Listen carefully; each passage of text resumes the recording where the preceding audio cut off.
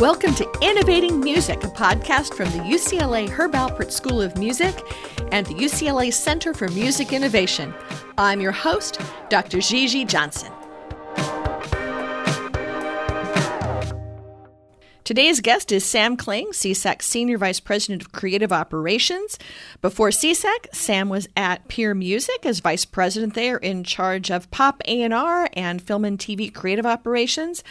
I first met him over at the UCLA's Anderson School of Management, where he got his executive MBA, and we talked at his offices in Los Angeles. And this is in the early 90s, right around the time when Janet Jackson was starting to blend the sounds of hip-hop with R&B. My brother wrote a song with a friend of his that I thought was really good, and I convinced one of our patrons to allow me to come into his office and play him this record. That guy was named he's still named Eddie O'Loughlin, and he had a record company called Next Plateau Records, and probably most famous for the female rap group Salt and Peppa. He let me come up to his office and he listened to my demo tape, and after listening to the one song that I was really excited about, he said, I thought this was going to be like a 30-second meeting where you played me some really bad music, and I said, thanks very much, never come back. Yeah. But you've actually brought me a hit, and I want to buy it from you, and I have an artist that I'm ready to put on it. And I had no idea what to do. I had no expectation of that being the result of this meeting. I dug into my book of New York City street hustle and started trying to bargain from a position of power and making sure that my brother who wrote the song would produce it and we'd get paid. And he's like, absolutely, we're going to take care of you. We're going to put us in touch with your lawyer. And that opened a door for me in the music industry, and I never looked back. So how did you get from that to being part of much more formal organizations that have been trying to deal with the changing music industry? So once I knew that my brother, who was my first client, and my beginning in the music industry was as an artist, producer, songwriter, manager, and that lasted from about 1993 through 2004. Once I understood that I had good product, I was able to convince people to take meetings with me. I very quickly built a big Rolodex of powerful A&R people. And that's a story that I love to tell, is that in the late 90s, I could get the three heads of Interscope Records on the phone. I could get the CEO of Atlantic Records on the phone, and I could get the CEO of Island Records on the phone. And that was a pretty amazing position to be in when you're, a 20-something-year-old knucklehead trying to blaze careers for your roster. Well, soon after Polygram sold to Universal, it all began to change, and there's a dramatic shifting of power in the music industry at that time. And then that was soon, I guess, almost a perfect storm backed up by Napster. So between this transactions that were happening on a high-line business level and then the shifting or the removal of the gate, the destruction of the gatekeeping process in distribution of music, there was a major paradigm shift, and I was not at all prepared to handle that. Was anybody prepared well to handle it? Some people did better than others. Okay. All right. Just grinded out a career for the next 3 years and realized that my personal management company wasn't really going anywhere. I had built up a lot of contacts in the film and television space or synchronization space in Los Angeles. A friend of mine who was working at Bertelsmann at the time said there was a job opening for which I'd be perfect inside of BMG, and he put me up for the job, and I flew out and met the hiring manager, who thought I was a complete long shot. And I didn't know where you were going with that complete. Long shot, okay. Yeah. Completely not appropriate for the job. Okay. I'm an artist manager. They're looking for very specific contact and relationships and synchronization. I could tell that from the meeting, and I'd flown to Chicago to meet her. I got on the plane and I typed up this email, and by the time the plane landed, I had an interview with the president of the company. So she liked my follow-up a lot. And I never looked back. We moved from New York to Los Angeles in September of 2004. This is where I've been ever since. So you went from being an entrepreneur working with artists to being part of larger organizations and now SESAC. And you came on board at SESAC when? I joined SESAC in June of 2014. It's been a while. Yep. And it's an interesting thing because most people think of an entrepreneur as somebody who is driving their own business and taking a lot of risk to establish a business, but there's also a very entrepreneurial approach that a person can bring inside of major companies. And I think that is a lot of what drives major companies, at least the companies who are innovating and doing interesting things in the marketplace right now. You as a professional then who's been both an entrepreneur and now with several different organizations of various sizes in the music industry, have had to work with innovation happening with music. What do you think of when you think of innovation and music? What's innovation to you? There are several layers of innovation in music. Innovation in music itself as far as songwriting goes. And there have been some incredible innovators over the past, say, 15 years. And I'm speaking mainly on a commercial level.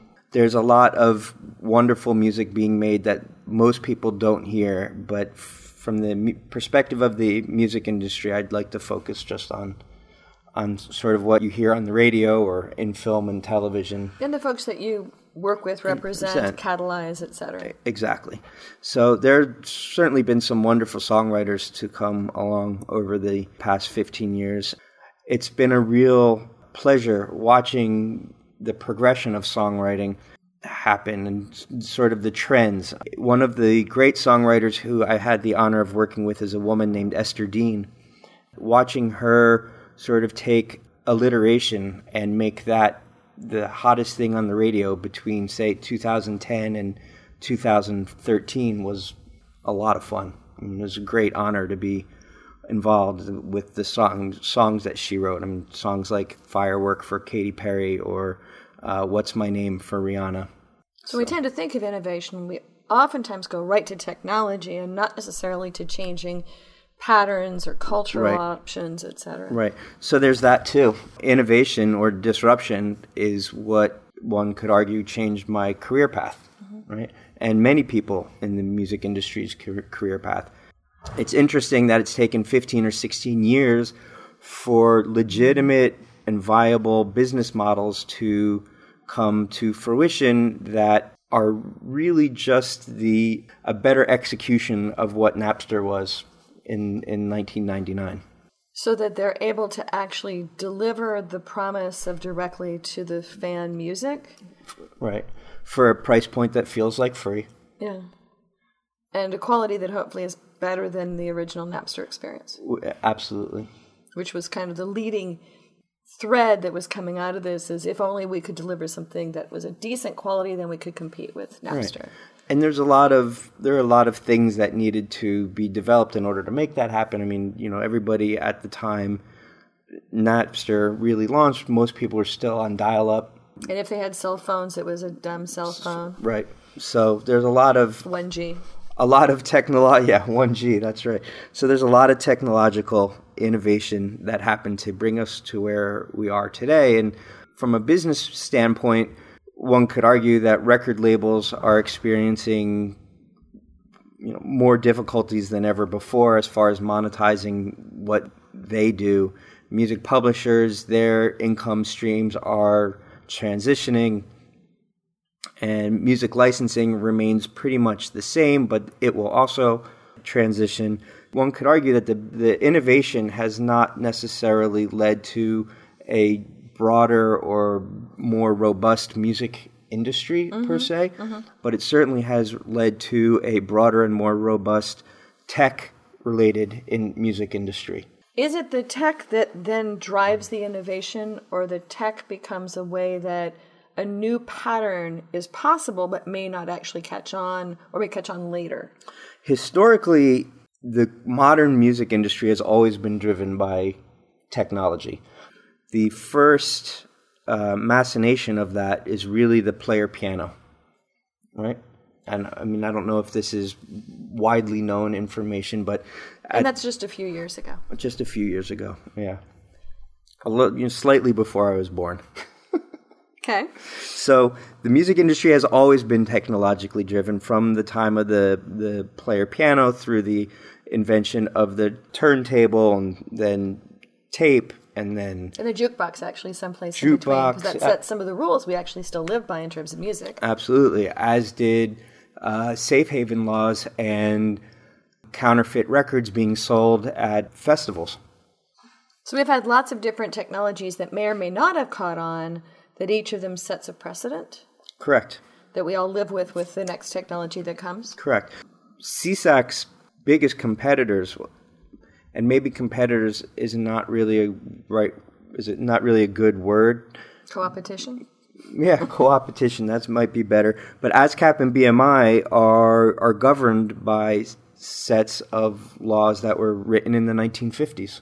Mm-hmm. Those are called consent decrees, and if you looked at the music industry in the 1950s versus now, you would argue, how is it possible for a company to operate in modern times using handcuffs designed from the 1950s? I think a lot of people are having that conversation in public right now. Not necessarily about your two co-opetition partners, but the fact that we're now looking at a lot of rules and regs that are still trying to deal with a business from the 1950s as well as a business from 2015 and 2016. Absolutely right. It's a hot topic. Internal innovation, we've got process innovation, we've got product in the marketplace. What are kind of the things that you see are the real areas that really are driving innovation right now in music all around? Well, I think the main innovation driver in music right now remains distribution. CD sales are all but dead, except for the one anomaly in Adele, as we've seen. Dead, or that the numbers have just continued to get swampy?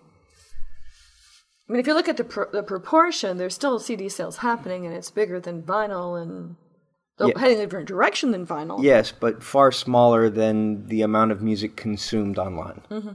I should say it's an infinitesimal percentage of the music that's consumed online. That's what I mean by dead. The model is no longer ownership, it's access. Mm-hmm.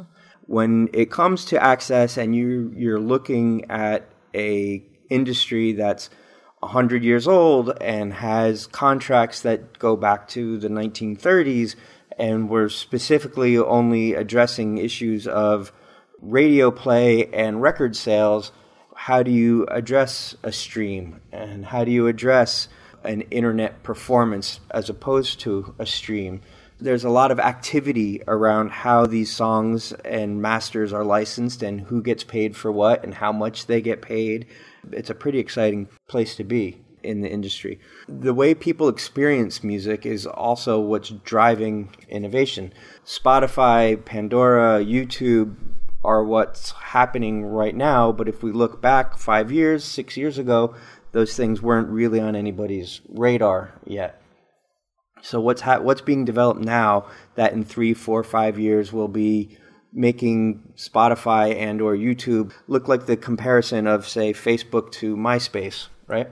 There's a lot of development right now in virtual reality as far as experiencing music goes. Google Glass, Google Cardboard app, have you seen this? Yeah. Yeah. So one of the apps that they've launched in the Google Cardboard is a 3D experience with several artists, including U2.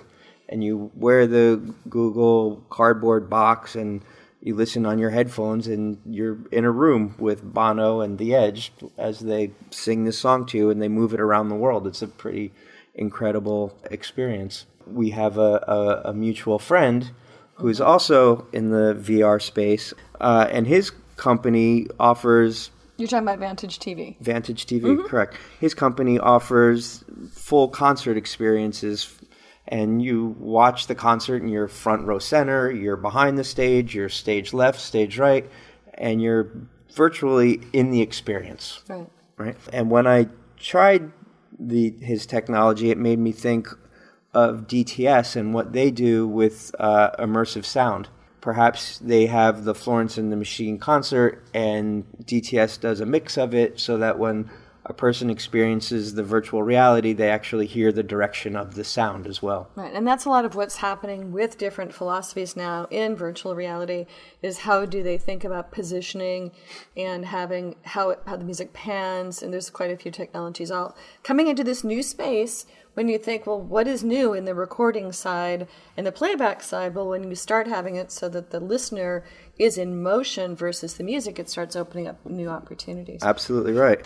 What's been, other than the rights issues, which you are hip deep in, what's been your biggest surprise at taking a look at innovation in music, both in your own work and what you're seeing?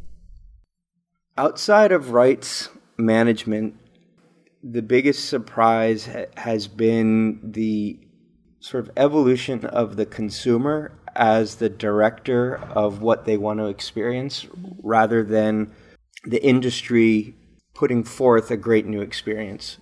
I think it's coming from kids in their bedrooms and in their dorm rooms and incubator companies who have an idea about how music can be experienced or accessed or delivered in a way that's more convenient for the current audience, and innovating on those concepts rather than from, if you look back at, say, Sony and the RCA model, who not only delivered the hardware but delivered the software to go into the hardware, and it's completely outside in at this point. Is that a good way to put it? I mean, well, you could also say that iTunes is of that ilk as well.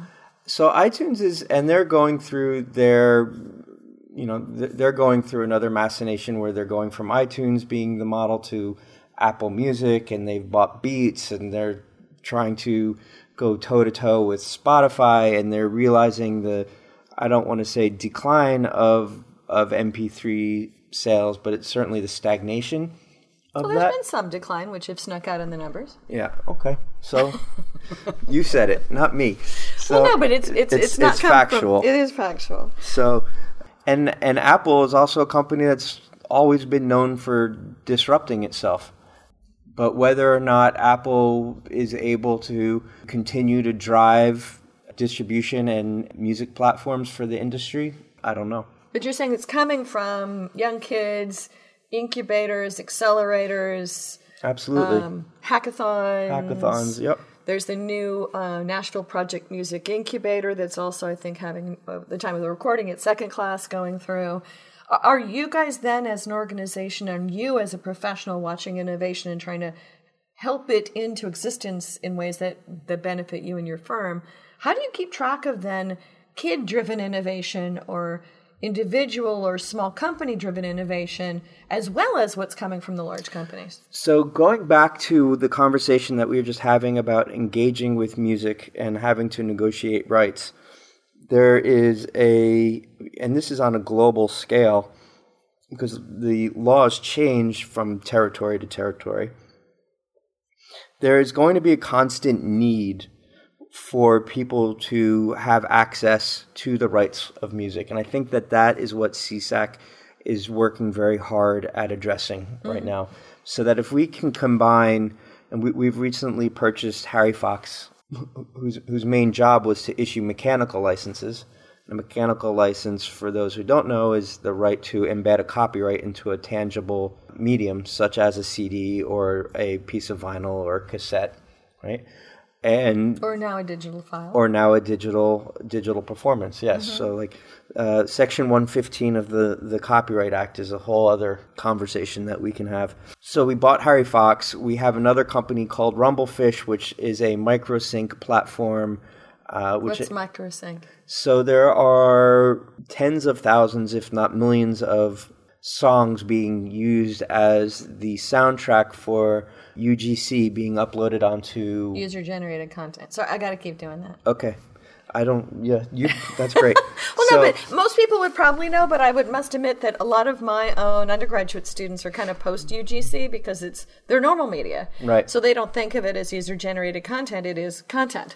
Right. So we tend to break it into UGC versus, my favorite one is SPUG, semi-professional user-generated. Got it. Which didn't catch on. I love that one. Well, so be it Spug or UGC, somebody takes a video of their niece's 4th birthday party and a Katy Perry song is playing in the background as their niece dances around to Roar, and they upload it onto YouTube to share with the rest of their family. There are copyright violations that have happened with that. Or copyright opportunities that happen with that. So companies like Rumblefish are trying to address the violation as an opportunity and help a person obtain a license for the synchronization that occurred with the filming of the niece's birthday party, and offer them the opportunity to say, here's $25 for the use of Roar in this thing.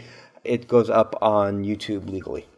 But isn't that some of the real opportunities? So I'm assuming that you guys are working with Flipagram. Flipagram is a huge opportunity right now. So Flipagram being the ability then to take a small snippet of music and put it to that beautiful birthday party scene or child learning to walk on a legal basis with the music actually being delivered intentionally for the activity. That's absolutely correct.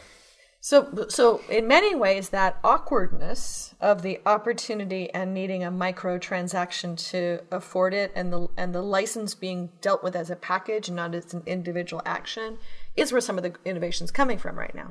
Absolutely right, and it's also where we think there's a tremendous amount of opportunity.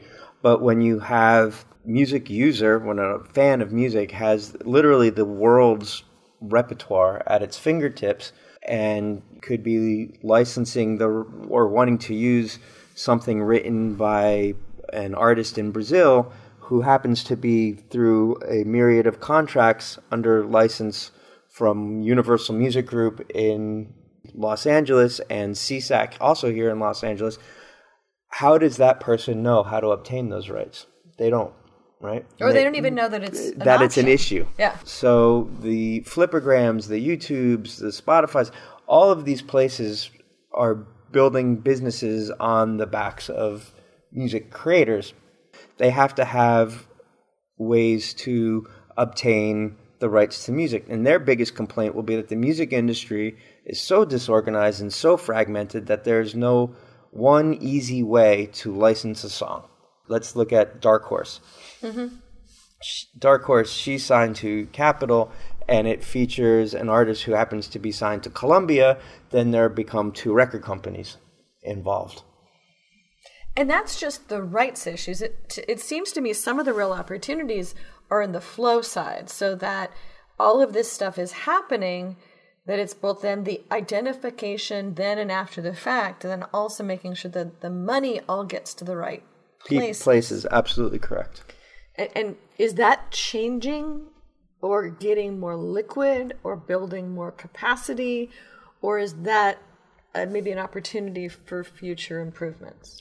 I think it's all of the above. I mean, that's certainly where the opportunity lies, and if we work at it and we are able to put together the right offerings, we can change the way that music is accessed and how the metadata that's attached either intentionally or unintentionally to a song gets transferred from creator to distributor to layperson who doesn't really want to know anything about it, but because of what they're doing, either on Flipagram or YouTube, has involved themselves in the music licensing process. Or then a technology company or a new channel that would like to be able to have that all feed in without having to learn everything from scratch and pay lawyer fees all over again. Correct. So, and then revenues coming from that new opportunity set that do need then to come into the pipe to get to artists wherever they are. That's and right. all their people. That's right.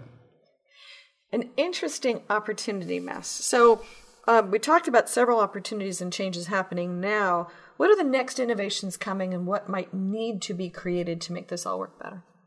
So that's one of the really exciting things about being in the music industry, because everybody thinks they know.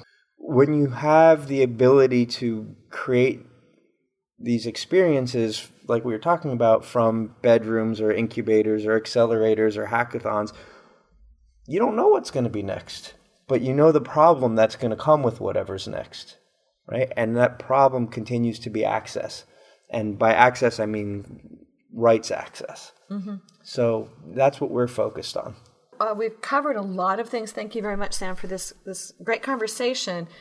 we've talked about a few companies in passing, but not talking about you guys. What would be 2 or 3 companies that you're excited about that or intrigued by that are changing music now or that you see coming in the future with the work they're doing?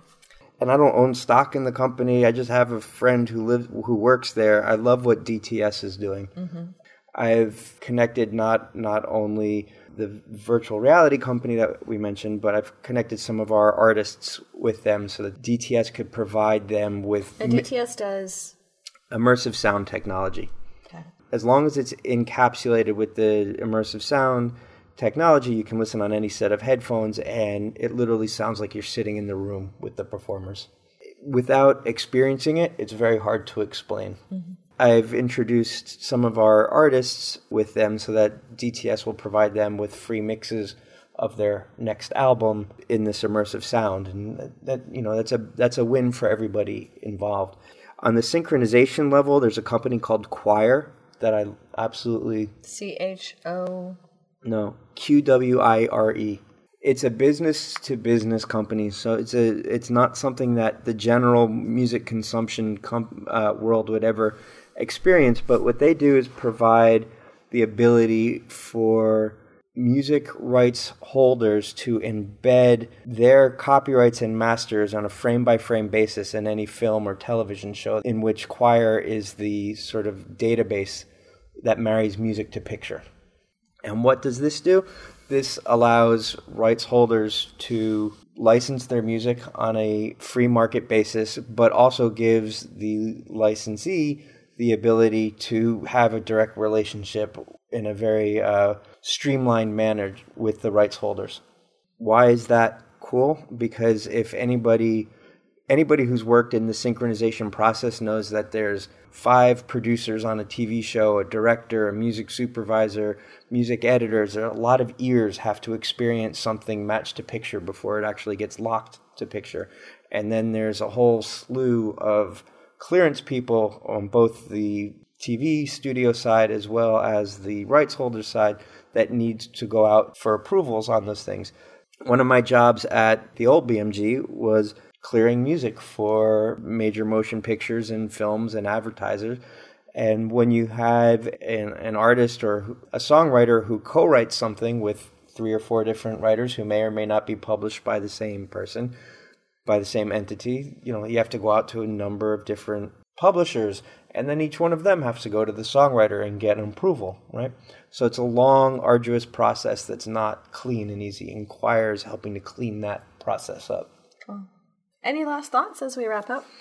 As hard as it is to be a musician in today's world, or to be a record company, or to be a music publisher in today's world, there's not a better time in the history of music to be in the business. It's incredibly exciting, and there's tremendous amount of opportunity. We may not have another Beatles, and you may not have artists and songwriters who become billionaires by being artists and songwriters. They may have to do what Dre has done to become a billionaire, but the opportunity exists, and there's never been a better time. Great. Thank you very much, Sam. Thank you. It's a lot of fun. Good. Well, that wraps up this podcast. Many thanks to the UCLA Herb Alpert School of Music and the UCLA Center for Music Innovation for being our hosts of this ongoing series. You can subscribe to us in all the usual places, or you can come find us at innovation.schoolofmusic.ucla.edu. Join us again to follow the other adventures that we will be tracking down in innovating music. Thanks again. Thanks for listening. You have found one of our adventures now in the Marimel Podcast Network. You can find our shows everywhere that you listen to podcasts. We've got Amplify Music Conversations from the Amplify Music conferences during the pandemic, Creative Innovators, and now Innovating Music.